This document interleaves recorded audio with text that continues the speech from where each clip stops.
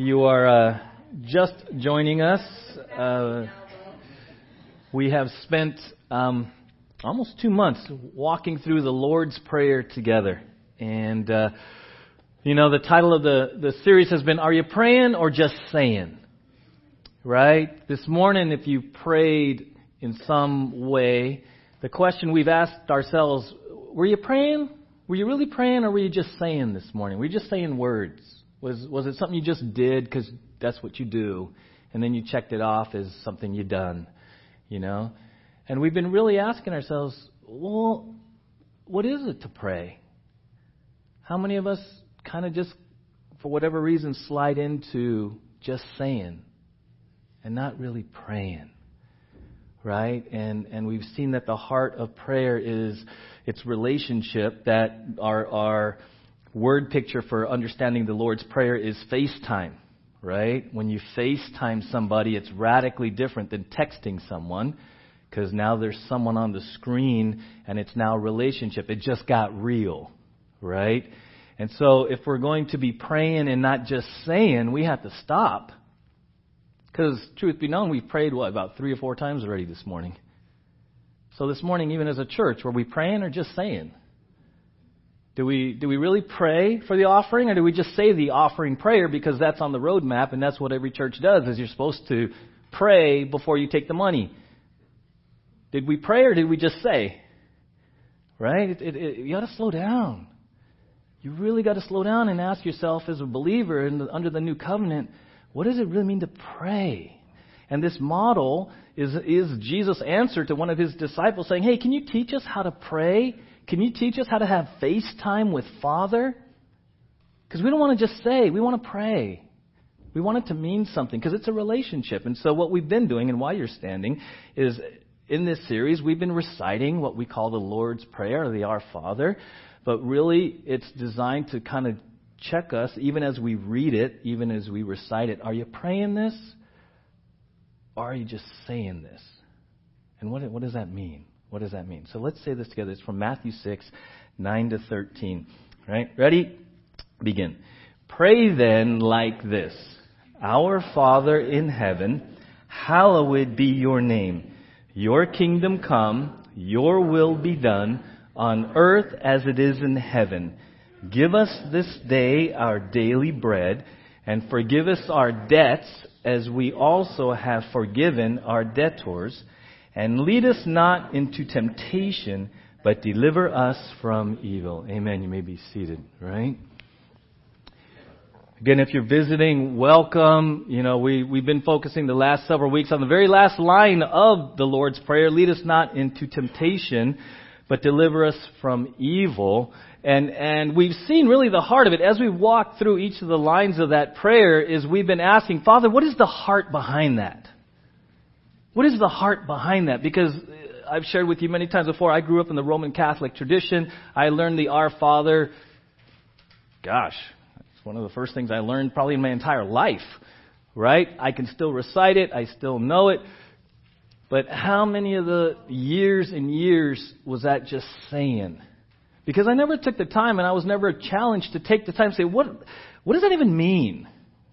What does that even mean? And we saw way back that even just the first 2 words, Our Father, right? Right off the bat changes everything. Our Father. Father is Abba, Papa, Daddy, right? And not everyone can say this prayer. This prayer is for believers. He says, hey, if you're a believer, if you're a child of God, don't just say stuff. Don't just throw it up there randomly. Don't just recite something that you don't even remember what you just said 2 seconds later. He says, have a conversation with your Father.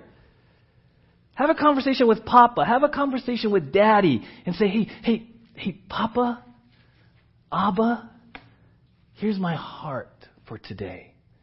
Here's my heart for today. And we've walked through almost, 3 months plus of what is this? What is the heart? What is this heart? Right? And the last one, Matthew 6:13, lead us not into temptation, but deliver us from evil, has been our focus the last several weeks. What is the heart behind that? Well, we talked about what is temptation, what isn't temptation, what does it mean to be tested. And then specifically last week, we looked at this last phrase, deliver us from the evil one. Right? That's a heart cry. The word picture, that word deliver, is a soldier out on the battlefield who's been wounded and can't move, can't save himself, can't get out of the line of fire, can't make it back to his own buddies. And one of his buddies crawls, runs, does whatever he has to do, grabs him and drags him off the battlefield to safety. That's the word picture. When you're praying, when I'm praying to Father, Father, today, I know I'm going into an evil world. I know I'm going to be tempted. Would you protect me? When I'm falling and I'm helpless, will you come get me and drag me out of this mess? That's the heart cry behind this. This is the conversation you're having, right? And why is this important? Because it says, lead us not into temptation. We saw earlier, everybody in this room, if you're alive on this planet, you're tempted. You're tested. And the word temptation is really testing. It's if you have a precious metal, you put fire on it, you test it, you refine it through fire. That's really what the word temptation is. Now the enemy comes in, and we saw that the root of temptation, when the enemy comes in, I'm being tested, you're being tested. The enemy comes in, and the root of temptation is what? Hey, act independently. Take control of this. You got this. You don't need the church. The church is a crutch. Christianity is a crutch. The Bible's a crutch. You got this. You're self-made. You've been independent. You pulled yourself up by the bootstraps. Just take care of it.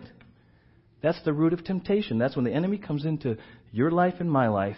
When you're being tested, stretched for God's purpose to grow your faith, the enemy will come in, fear, doubt, insecurity, anger, confusion, lies, deceptions. Say, nah, you take care of it. We looked at that when Jesus was tempted in the wilderness. Hey, Son of God, why don't you turn these stones into bread? You've been fasting for 40 days. Just take care of it, Jesus. You got this. Right? What was the temptation in that moment? Act independently. You got this. You can handle this. Just snap your fingers. Bread. Stone to bread. Psh, what's the big deal? The big deal was he was acting independently of Father. So for us even, you're going to leave here, and I guarantee at some point today, before you go to sleep, you're going to be tested. By golly, you're going to be tested probably before you leave this parking lot, because someone's going to take the last donut that you wanted.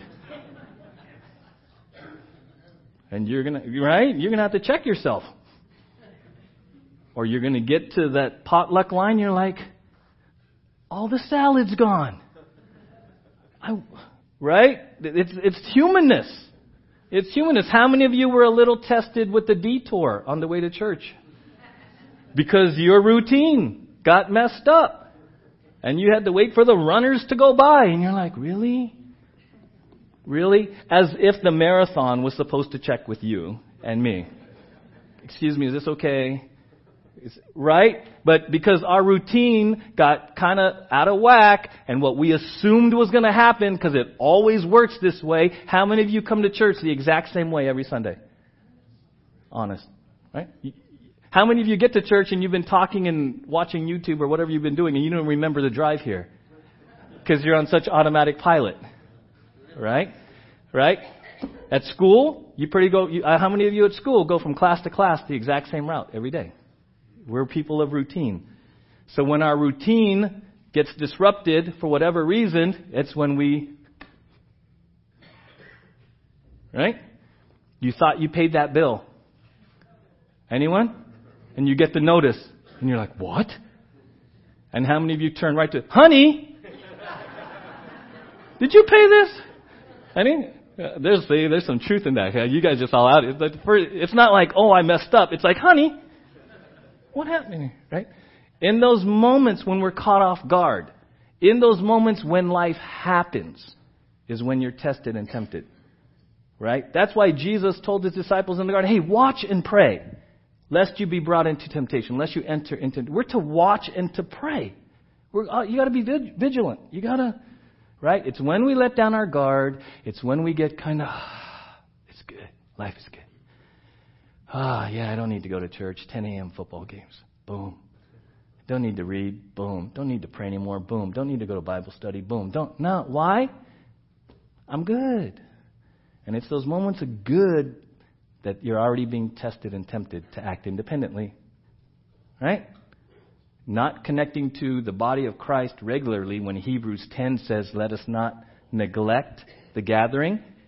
So one of the ultimate acts of independence is not even being connected to a local body if you're a professing believer.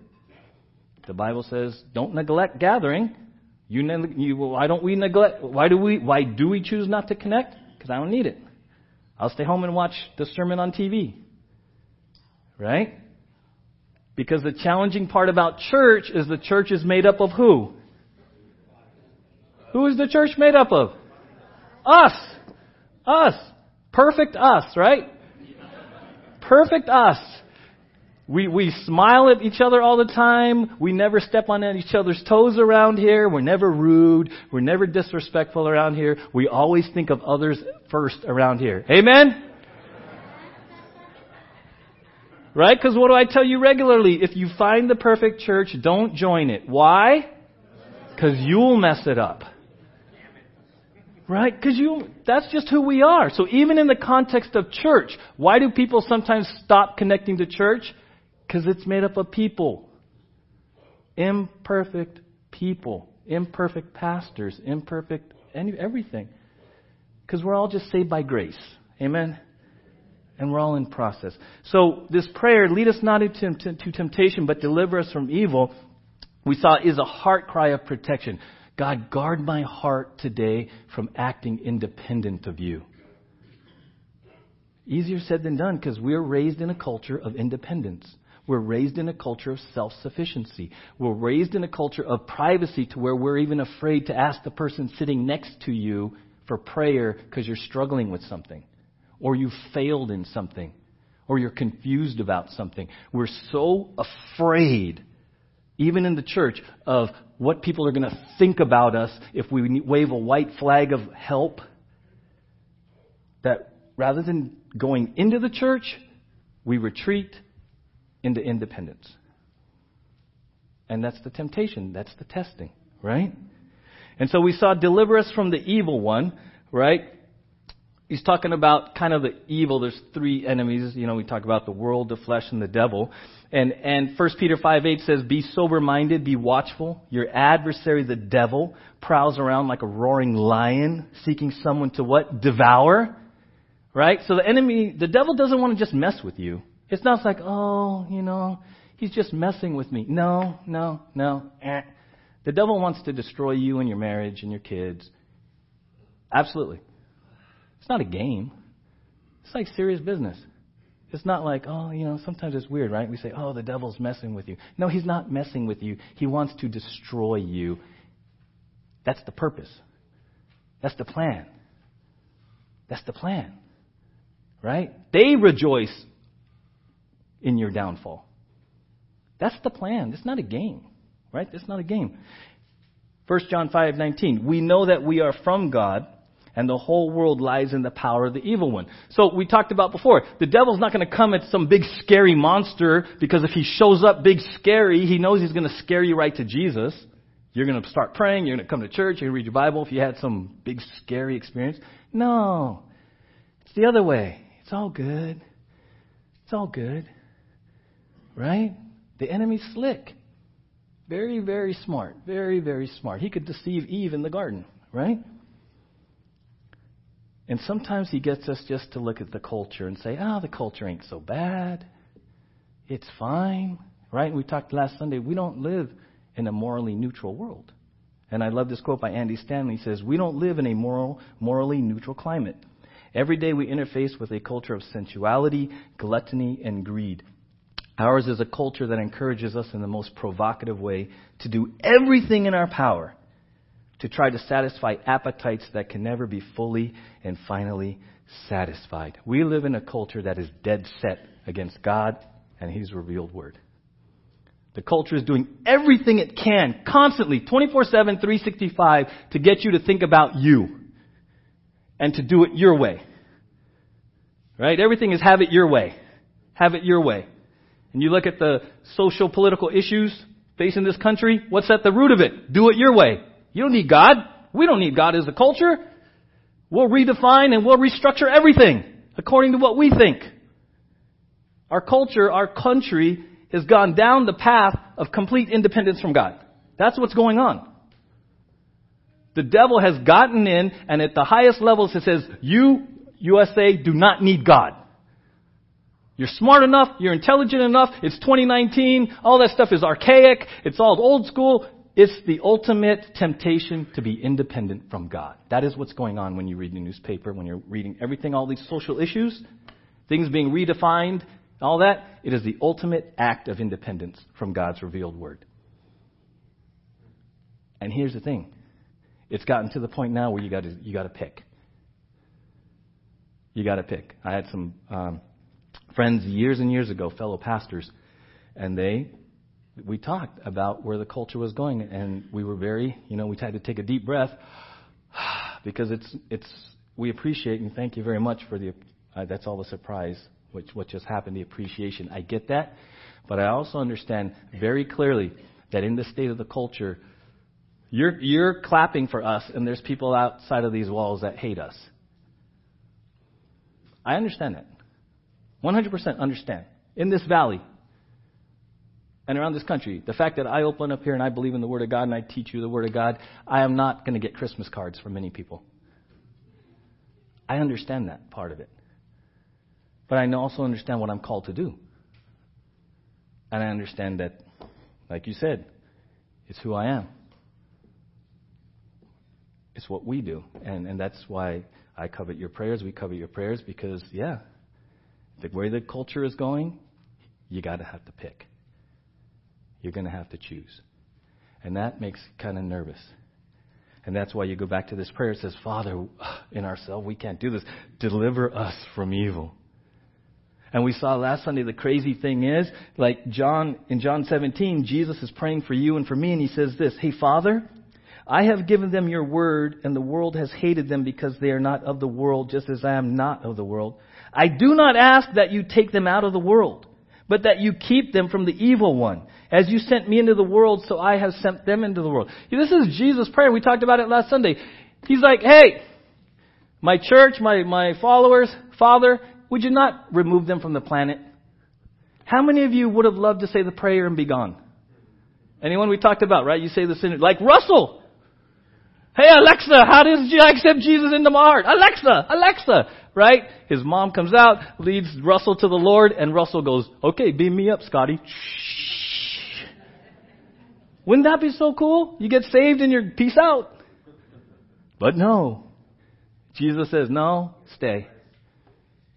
Stay here because you have a mission, church. You have a mission, the Great Commission. Father, keep them from the evil one. But you and I, we have a mission. And our mission field isn't necessarily Mexico. It's called the Ojai Valley. And it's not necessarily to get in people's face and beat them over the head and anything crazy. It's just to live your life. Just live your life. Let them see the fruit of the Spirit. Right? But we got to understand, it's intentional that we're here. We're here for a purpose way bigger than you and me. We are here for a purpose way beyond any one of us. It's called the church. It's called the kingdom of God. Right? And so how do we do this? If he's not going to beam us up, and he says, stay here, go into all the world and make disciples, right? Great Commission. What do we do? Because in Ephesians 4 it says, I therefore, this is Paul speaking to believers, I therefore, a prisoner for the Lord, urge you to walk in a manner worthy of the calling to which you have been called. Everyone say walk. So we're to walk. Walk in the Bible here means your daily lifestyle, your conduct. How you live your life is supposed to be worthy of the calling to which you have been called. We looked at this before. That word worthy means this. It's a scale. It's a word picture of a scale. He says, hey, how you live, how you walk should match your talk. That's the word picture. When he says have a walk worthy, he says, hey, you profess all of this, walk all of this. That's what he means. That's what he says. And we said, okay, so we get that. Ephesians 5:2 says walk in love. Ephesians 5:8, walk as children. We're to walk. It's a walk. Daily walk. Right? How do we do that? Well, Ephesians 5 says this. Look carefully then how you walk. Not as unwise, but as wise. Making the best use of the time because the days are evil. So last Sunday we talked about wisdom. If you're going to walk in a way that honors God, you got to walk in wisdom. What's the definition of wisdom? Practical application of what you already know. Wisdom is applying in your life what you already know. Right? Where do you get wisdom? Proverbs 9:10. The fear of the Lord is the beginning of wisdom, and the knowledge of the Holy One is insight. Proverbs 1:7. The fear of the Lord is the beginning of knowledge. Fools despise wisdom and instruction. So wisdom begins with knowing the Lord. Reverence, submission to God, right? Stephen Cole says this: true wisdom is based on knowledge, but it is more than knowledge. It is the ability to live in a manner pleasing to God because you understand His truth and you live in constant submission to His Spirit, applying that truth to all of life. It's the Word of God. So you have a relationship with God, you seek wisdom in His Word, right? Jesus says, Father, sanctify them by your truth. So wisdom begins in a vertical relationship with God and then plays out this way as you live out His Word. That's true biblical wisdom, right? In that verse also, we'll go back to Ephesians 5:15. It says, look carefully then how you walk, not as unwise but as wise, making the best use of time because the days are evil. So we've talked about wisdom. This week we're going to focus on making the best use of time. Time. Because the days are evil. Evil. How many of you, if you keep up with current events or what's going on in your own life or whatever, news, how many of you can watch enough of the news to where you leave it pretty depressed? Discouraged, bummed, sense of hopelessness, a sense of despair, right? That's out there. That permeates all levels these days. If you're not careful, and I encourage you, please be careful with how much of that you let in. Right? Be careful what you set your mind on, because the Bible says we're to set our minds on things above. Right? So sometimes we get caught up in trying to stay up on current events and, well, why this and why this? And by the time you're done reading enough, you're enraged. Right? You're angry. But the Bible says, hey, set your mind on things above. So you got to be real careful. Okay, I'm just encouraging you. We're not ignorant. We don't bury our heads in the sands as Christians. That's wacky. Be intelligent. Be informed. But be very careful when you start to cross the line and you're setting your mind more on the things of the world than on God. Amen? Okay, you got to really check it. And it's really tough right now because it permeates so much that there's a lot of believers, honestly, who are walking around in despair and discouragement and a sense of hopelessness, and they're forgetting who they are in Christ. They're forgetting that your name is written in the book of life. You're forgetting that heaven is your home. You're forgetting that God has given you everything you need for life and godliness. So you have been so inundated by the stuff of the world. You've allowed it in. You're chewing on that. You're meditating on that. You're ruminating on that so much that you simply forgot that you're on the winning team. Amen? If you're sitting next to a believer, put a smile on your face and say, we win. Come on, church. We win. Like, I don't know. You know, I was watching ESPN highlights last night. I had seen this, what happened with the Astros and Yankees. I didn't watch, okay, Astro fan in the house. I had seen that, I had read it already. So I'm watching the highlights, and you see the crowd, everyone's all, Altuve, what's Altuve going to do? And I'm like, he hit the winning home run. And I watched him hit the winning home run that I already knew he did. You understand what I'm saying? I already knew the outcome. Brothers and sisters in Christ, we already know the outcome. We know the outcome. That's the heart of this prayer. You got to pray this prayer. You have to go into the world from a position of strength, a position of victory. You got to get that. You got to get that. Because the devil is just pounding you constantly lying to you, putting you in the corner. But. No. We are children of God. If you're a believer, your name as you sit here is written in the book of life. Well, okay, we got one woo, but that's okay, right? Woo. a woo. Got a woo. I'll take the woo. It's my wife, but woo, right? Okay. So, yeah, there you go. Why? Where did the church... I want you to understand this, right? And I'm just being very kind of real. We're having fun with this, but it's so true. There's this heaviness and this weight that you are subjected to constantly. That if you're not careful, if you're setting your mind on that, over time, it is just going to... And you're going to lose your joy. You're going to lose your enthusiasm for the church. Because you're going to somehow get convinced and lied to that you lost. That it's a lost cause. I don't know. I don't know what happened to my Bible. I go off an iPad, but sometimes here's the deal. If you ever find yourself discouraged as a believer, I give you permission to read the end of the book.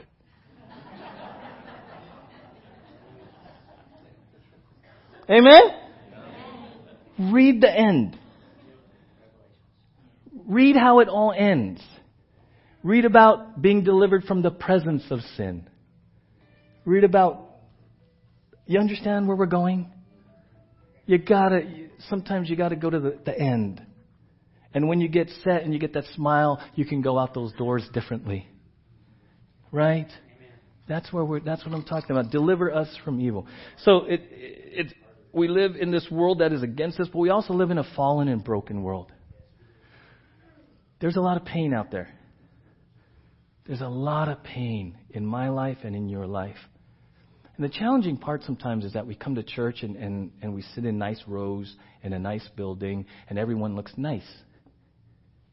And we can sit in these rows and kind of make these assumptions about each other that that person got it all together. And wow, these people up front, they must really have it all together because they're the A team, right? They're behind the mics. They couldn't possibly understand what I'm going through. And it's just not true.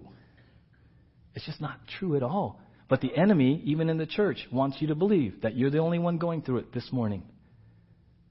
The enemy wants you to believe that you can't share what's going on. You can't be real with someone here because they're going to judge you. They're going to condemn you. The tribe's going to vote you out of the well because you don't measure up. It's a bunch of hogwash. Right? And that's why I'm so happy that we get to celebrate something unique. I've never done this in 30 years of ministry. We get to celebrate Sally being alive. like kind of crazy, right? Yes. Like, I remember, Tyler didn't know how to explain this to me. Hey, Richie, yeah? Sally has a request. She wants to do something special because she's still on the planet. I'm like wires crossed because usually they come from him for memorials. And after the fact celebration. So I'm like, well, let me figure this out. What's going on? He says, well, when she had the brain tumor, she was diagnosed and it was only supposed to be a few years and it's 25 years later and she wants to give glory to God and celebrate with her church family.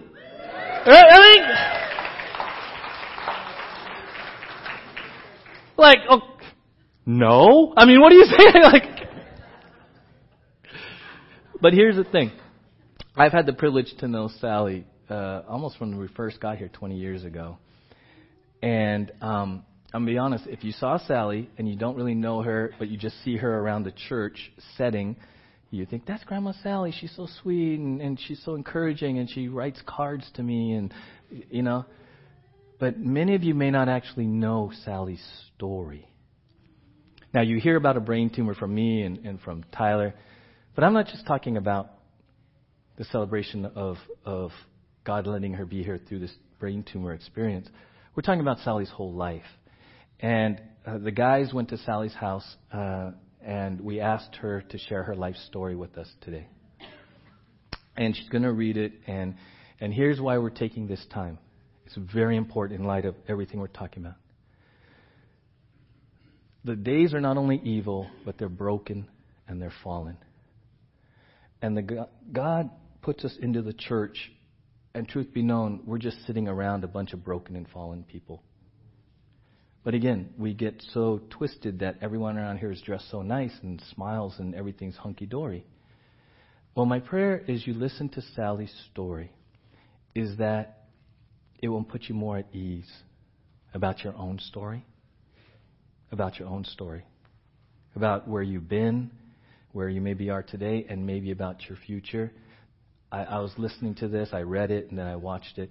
On so many different levels, I'm like, we have to show this. And Father, I pray you would speak to us about your grace in our own journey. Okay? So, Isaac, if you guys would play that, that'd be great.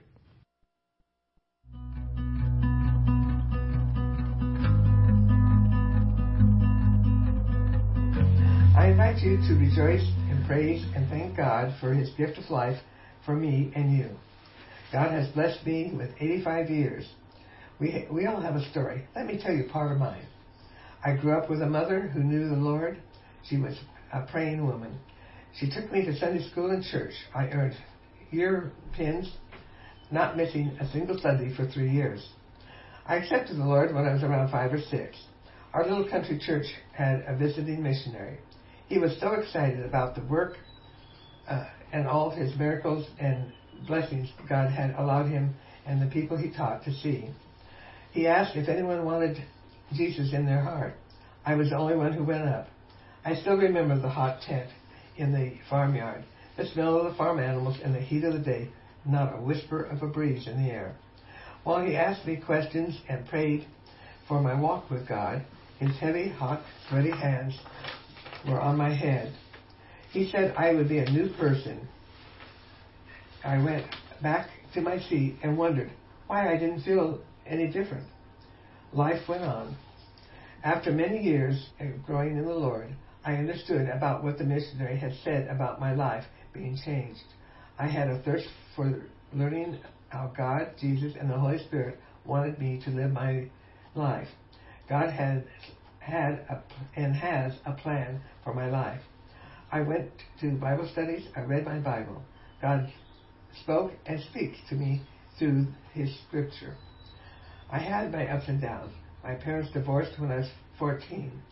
I was daddy's girl, so when Mom said he would not care for me like he should, and I had to be with her, I was brokenhearted. My dad was an alcoholic, and I still wanted to be with him. It just didn't happen. My appendix ruptured at 15. After a month of being ill and almost dying, I had exploratory surgery.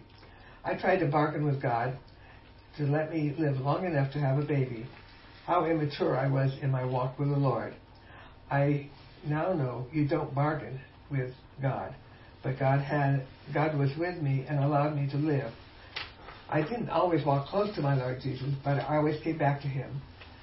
I was married at 17. I had a beautiful baby girl, Sherilyn, at 18. I married a man I was unequally yoked with. I feared for my child's life and divorced him when I was 19. At the age of 20, thank God, he brought me the love of my life, Charles. Meeting in January, engaged in April, married in November. We had to wait for my divorce to be final.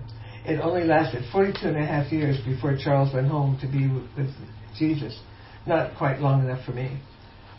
Charles and I had a wonderful marriage. We had Chris, who is now with the Lord too, Carl and Sheila. Charles raised my Sherilyn as his own. We sometimes had his son, Charles Jr. We were blessed with 2 grandchildren, Jessica and Elias. Charles was blessed to see our first great-grandson, Dane. I was blessed with 3 more great-grandsons, Drew, Caden, and Victor. And last but not least, my great-granddaughter, Scarlett. Praise God. Raising 4 children had its usual problems. One ran away and one was missing for 3 years. Those were times I called on the Lord. He gave me strength I needed to handle whatever came my way. Mark 10:27. With man this is impossible, but not with God. All things are possible with God. This verse spoke to me, and it's a reminder to keep giving my life and problems to God.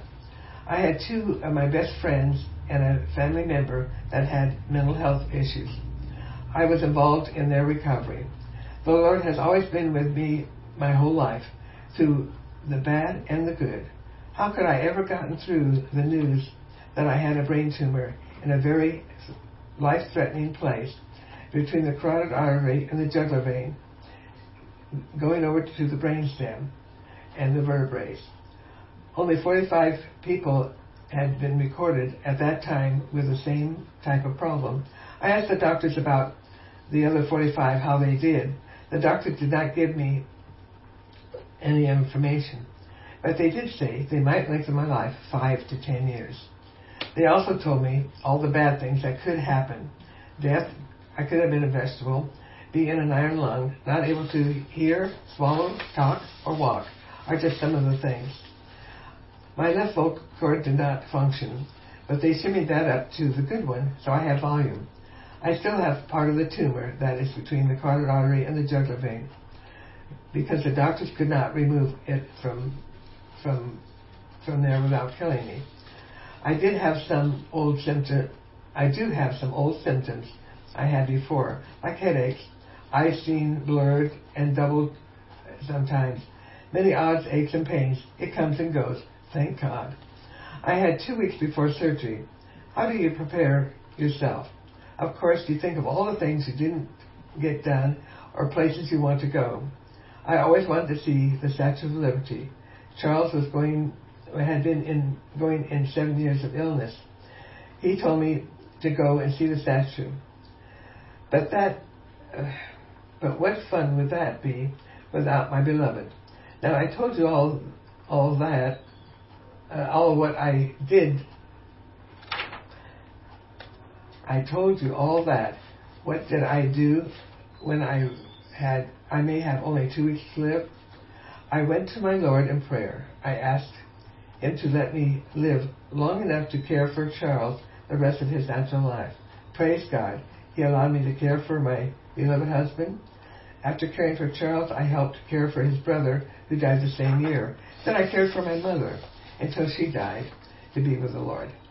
I'm getting ahead of myself. Let's go back to some of the things I did the 2 weeks I had to prepare for surgery. I looked for a picture my Charles wanted of me. While looking for pictures, I made 5 picture albums. While making the picture albums, I had the TV on. What do you think the Lord gave me to watch? Yes, a special program on the Statue of Liberty. It showed the inside, the outside, and it gave its history. It was a guided tour just for me. Wow, what a special Lord, giving me just what I wanted to do. I did spend much time with the Lord. When I went into surgery, I had confessed my many sins and gave myself completely to the Lord to do with whatever He had planned for me. I surrendered my whole being to Him. Was I to care for my Charles or die and go be with Jesus? I praise God He allowed me to care for my Charles. I had prayer for many missionaries in South America, Mexico, Spain, and Ireland. And here at home, churches in many states, people, families, and friends were all praying. I thank God for all of them, too. Before my surgery, doctors and nurses came in beside my bed in the prep room. My Charles led a prayer minutes before surgery. Charles prayed for me and all those doctors and nurses. It was a long 12-hour surgery. My Charles and Sherilyn were with me as I drove to the hospital.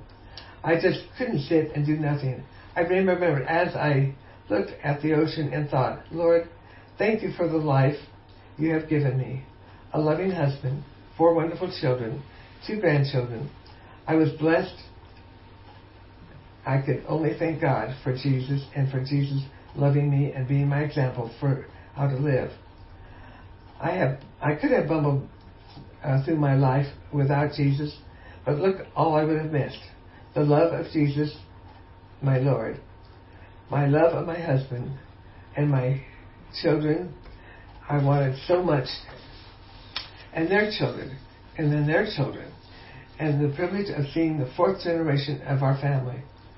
Psalm 121 says what I feel. I lift my eyes to the hills. Where does my help come from? My help comes from the Lord, maker of heaven and earth. He will not let your foot slide. He who watches over you will not slumber. Indeed, he watches over Israel, will not slumber or sleep. The Lord watches over you. The Lord is your shade at your right hand. The sun will not harm you by day, the moon by night. The Lord will keep you from harm. He will watch over you, your coming and going, both now and forevermore. You too are a witness to the miracle God has given me, life for 25 years after my brain tumor surgery. Together, let's rejoice in the Lord and praise God with a thankful heart.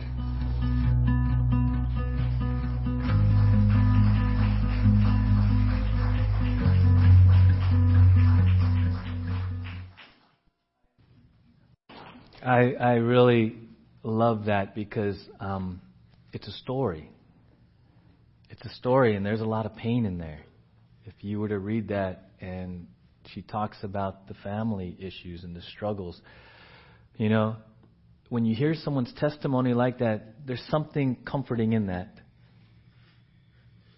Because we all go through that. We were watching college football yesterday, and Jordan was over, and a kicker made a field goal, and he celebrated like this, and we saw a tattoo here, and it had a scripture, and it was John 16:33, and I'm like, Jordan, and we're looking at it, and he looks it up, and he goes, hey, that's the one where Jesus says, in this world you will have tribulation, but be of good cheer, I have overcome the world. Right? We all have tribulation. Right? So Sally, I look forward to it, but I'm praising God for your story. Your story, which is reality for many of us who will never have a brain tumor and understand that. But family issues, health issues, caring, not knowing what's going on, all of that, we can all relate to that. And your testimony of hope in the Lord. Not perfection. Just hope, the steadfastness. And this is something that I really said, we need to do this because in the church, we, the youngers, and I'm going to put myself in the youngers, we need to hear these testimonies. We need to in this culture, glean and be encouraged and learn from those who have walked with Jesus further than us, longer than us. Amen? Amen. And we have to not be afraid to say, Sally, how did you do that? Right? Because, Sally, this is what's going on in my life. And if you looked at Sally and probably said, Sally, I'm confused. I don't know if I can hang on another moment. She'd probably say, with all honesty, I understand. And the fact that she did it and is here is a living testimony. And hopefully for someone here, it's hope and encouragement for this day. Right? That's why Garrett came to me before service and said, that video's 10 minutes. I'm like, what? Initially, you're like, because we have a roadmap and we have to stick to the plan and we got to get out on time because we have this and then I went in there and I watched and I'm like, no. Some of the best 10 minutes that somebody here is ever going to hear because of what you're going through or what you will go through. What you will.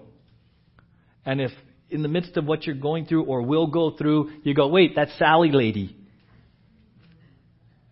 Right? Because you all have varying relationships with Sally. Some of you know her very well. Some of you, Sally who? Because you're just visiting today. But the hope that she has and the walk that she has can be yours in Christ.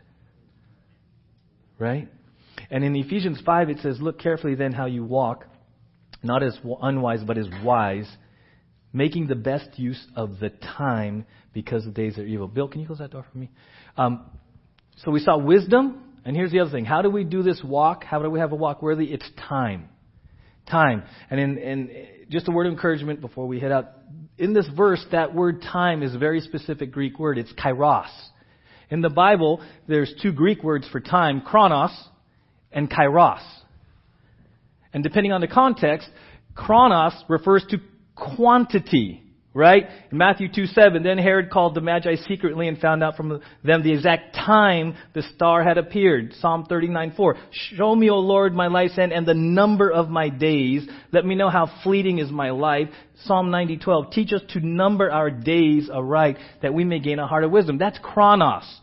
That's where we get the word chronological. That's where we get chronic, something that lasts a long time. So, and this is the word, and this is our perception of time that we live in most of the time. It's chronos. You live according to a schedule. Hours, minutes, seconds, days. We live in chronos most of the time. Right? But this word says if you're going to walk carefully in days that are evil and fallen, you have to walk with kairos. What is kairos? It's a very specific view of time, biblical view of time, which is seeing time as quality. Windows of opportunity. That's kairos. It's quality emphasized over quantity. Case in point. You're experiencing them both right now.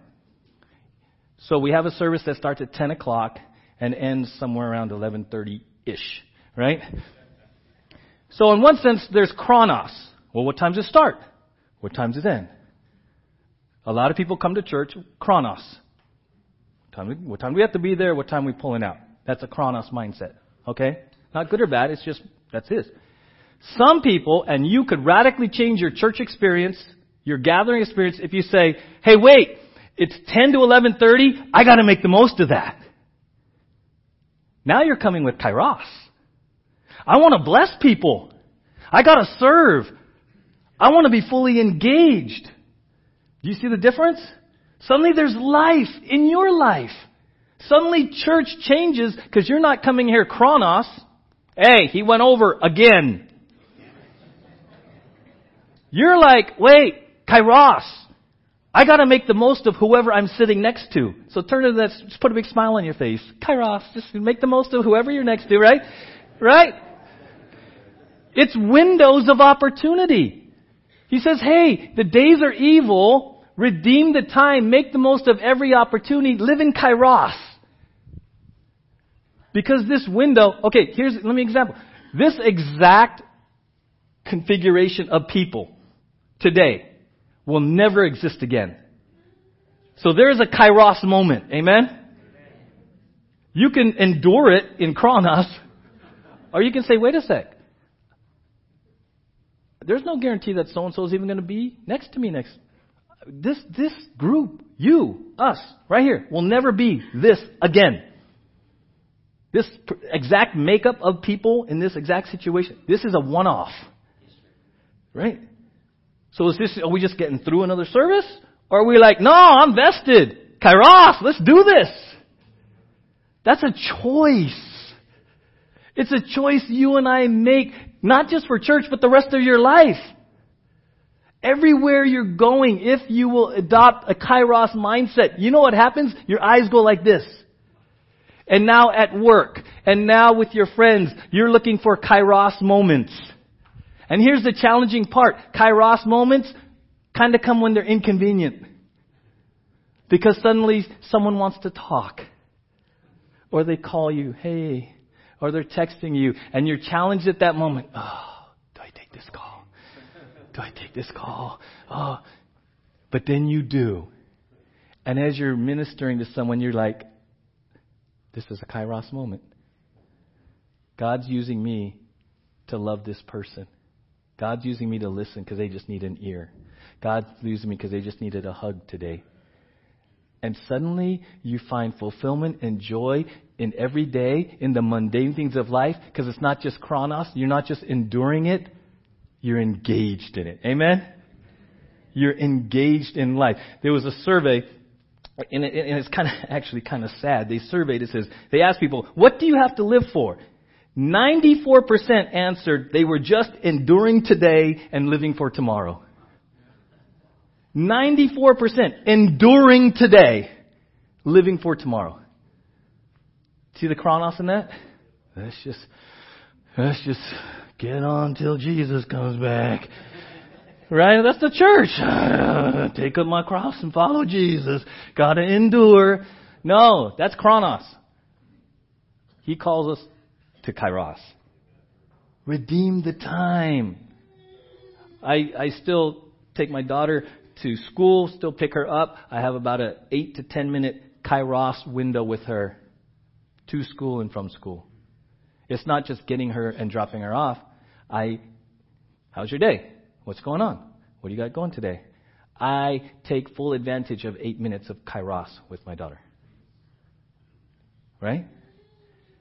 It's seeing, not just enduring, but engaging in kairos moment.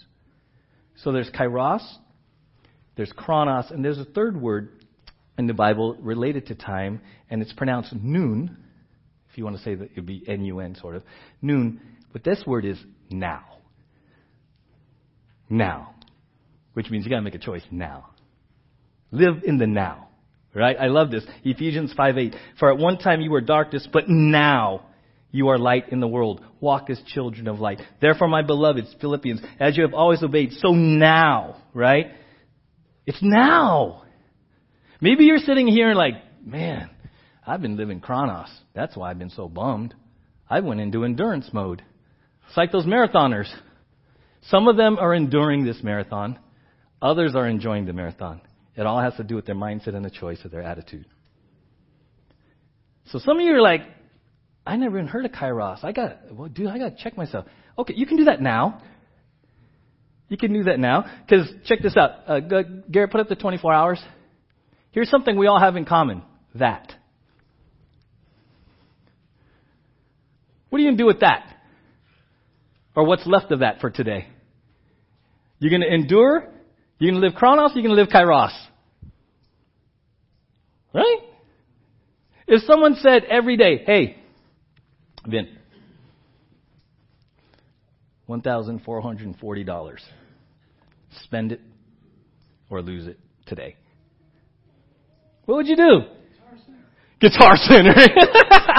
You'd be there. I'm spending it. Right? If someone gave you $1,440 every morning and said, hey, spend it or lose it. Totally. I'm gone, right? Yeah, I'm thinking, I'm in. I'm engaged in life.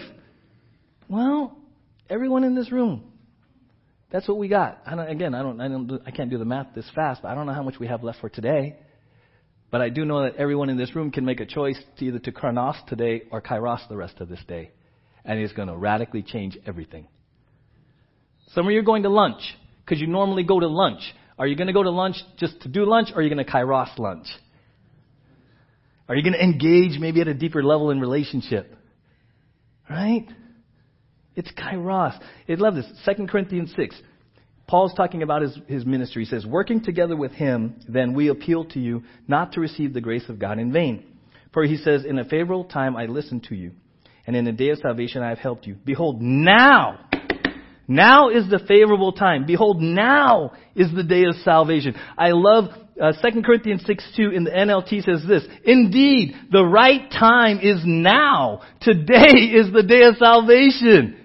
You don't have to think about this. Just make a decision now. You can make a decision now to step into kairos. Redeem the rest of the day. It's a choice you make in the now. That's the incredible, beautiful thing. You might have come in here burdened and kind of in the chronos mindset, right now. Literally, before you leave here, you can do a now moment. You can choose right now. Because the Bible says today, now is the day of salvation. Right now. Right now. But you don't know me and you don't know my story and you don't know where I've been. It doesn't matter. You can choose right now. Right now, there's a beautiful story. Some of you are familiar with the Nobel Peace Prize. Alfred Nobel. Right? When you win the Nobel Peace Prize, you get that medal, a little certificate. That's Alfred Nobel. Alfred Nobel made his fortune working with explosives. Nitroglycerin, dynamite, kind of like the mining industry. He made a lot of money. Some of it was used for war and became part of, weapons and all that. Crazy thing happens in Alfred Nobel's life. In 1888, his brother Ludwig dies. The newspaper thought it was Alfred. So they wrote Alfred's obituary. Here's the headline of Alfred's obituary. The merchant of death is dead. Alfred Nobel reads the newspaper, the headline of his obituary. The merchant of death is dead. Dr. Alfred Nobel, who made his fortune by finding a way to kill the most people as ever before in the source of time, died yesterday. He's reading this. He is stopped in his tracks and says, no, I choose not to be remembered that way. And so he invested the rest of his life. He left a will. 8 years after he died, in his will, this is where we get the Nobel Peace Prize.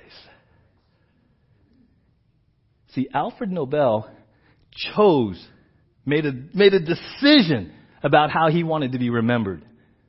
Not as the merchant of death, but as somebody who pursued peace on this planet. That's the same choice you and I have right now.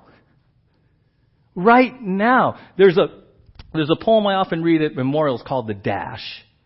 Right? And I'm not going to say, but the dash is that little symbol between your date of birth and your date of death. And the poem really asks, what are you doing with your dash? What are you doing with your dash? Because that dash really represents your whole life. Sally, 85 years so far, and maybe. The crazy thing is, in God's sovereignty, she might outlast some of us. Right? We don't know. But look, right there, here's the question. How are we redeeming your dash? So put your date of birth there. Make this real. Write it on your notes right now, if you want. Put your date of birth, put the dash, and put a question mark. Ask yourself, what is going to make all the difference? Chronos and Kairos. Are you going to live the rest of your dash just enduring it? Or are you going to choose to invest in Kairos? Be a part of God's bigger plan for His church and for your life. However long you have left. Because the truth is, none of us, no one in this room, no one listening online, you don't know how long you have. It's funny, right? Sally, you're sitting here and oh, Sally, she still has a tumor. Oh, Sally, she doesn't feel... And we tend to go, oh, Sally, for not realizing it could be, oh, me.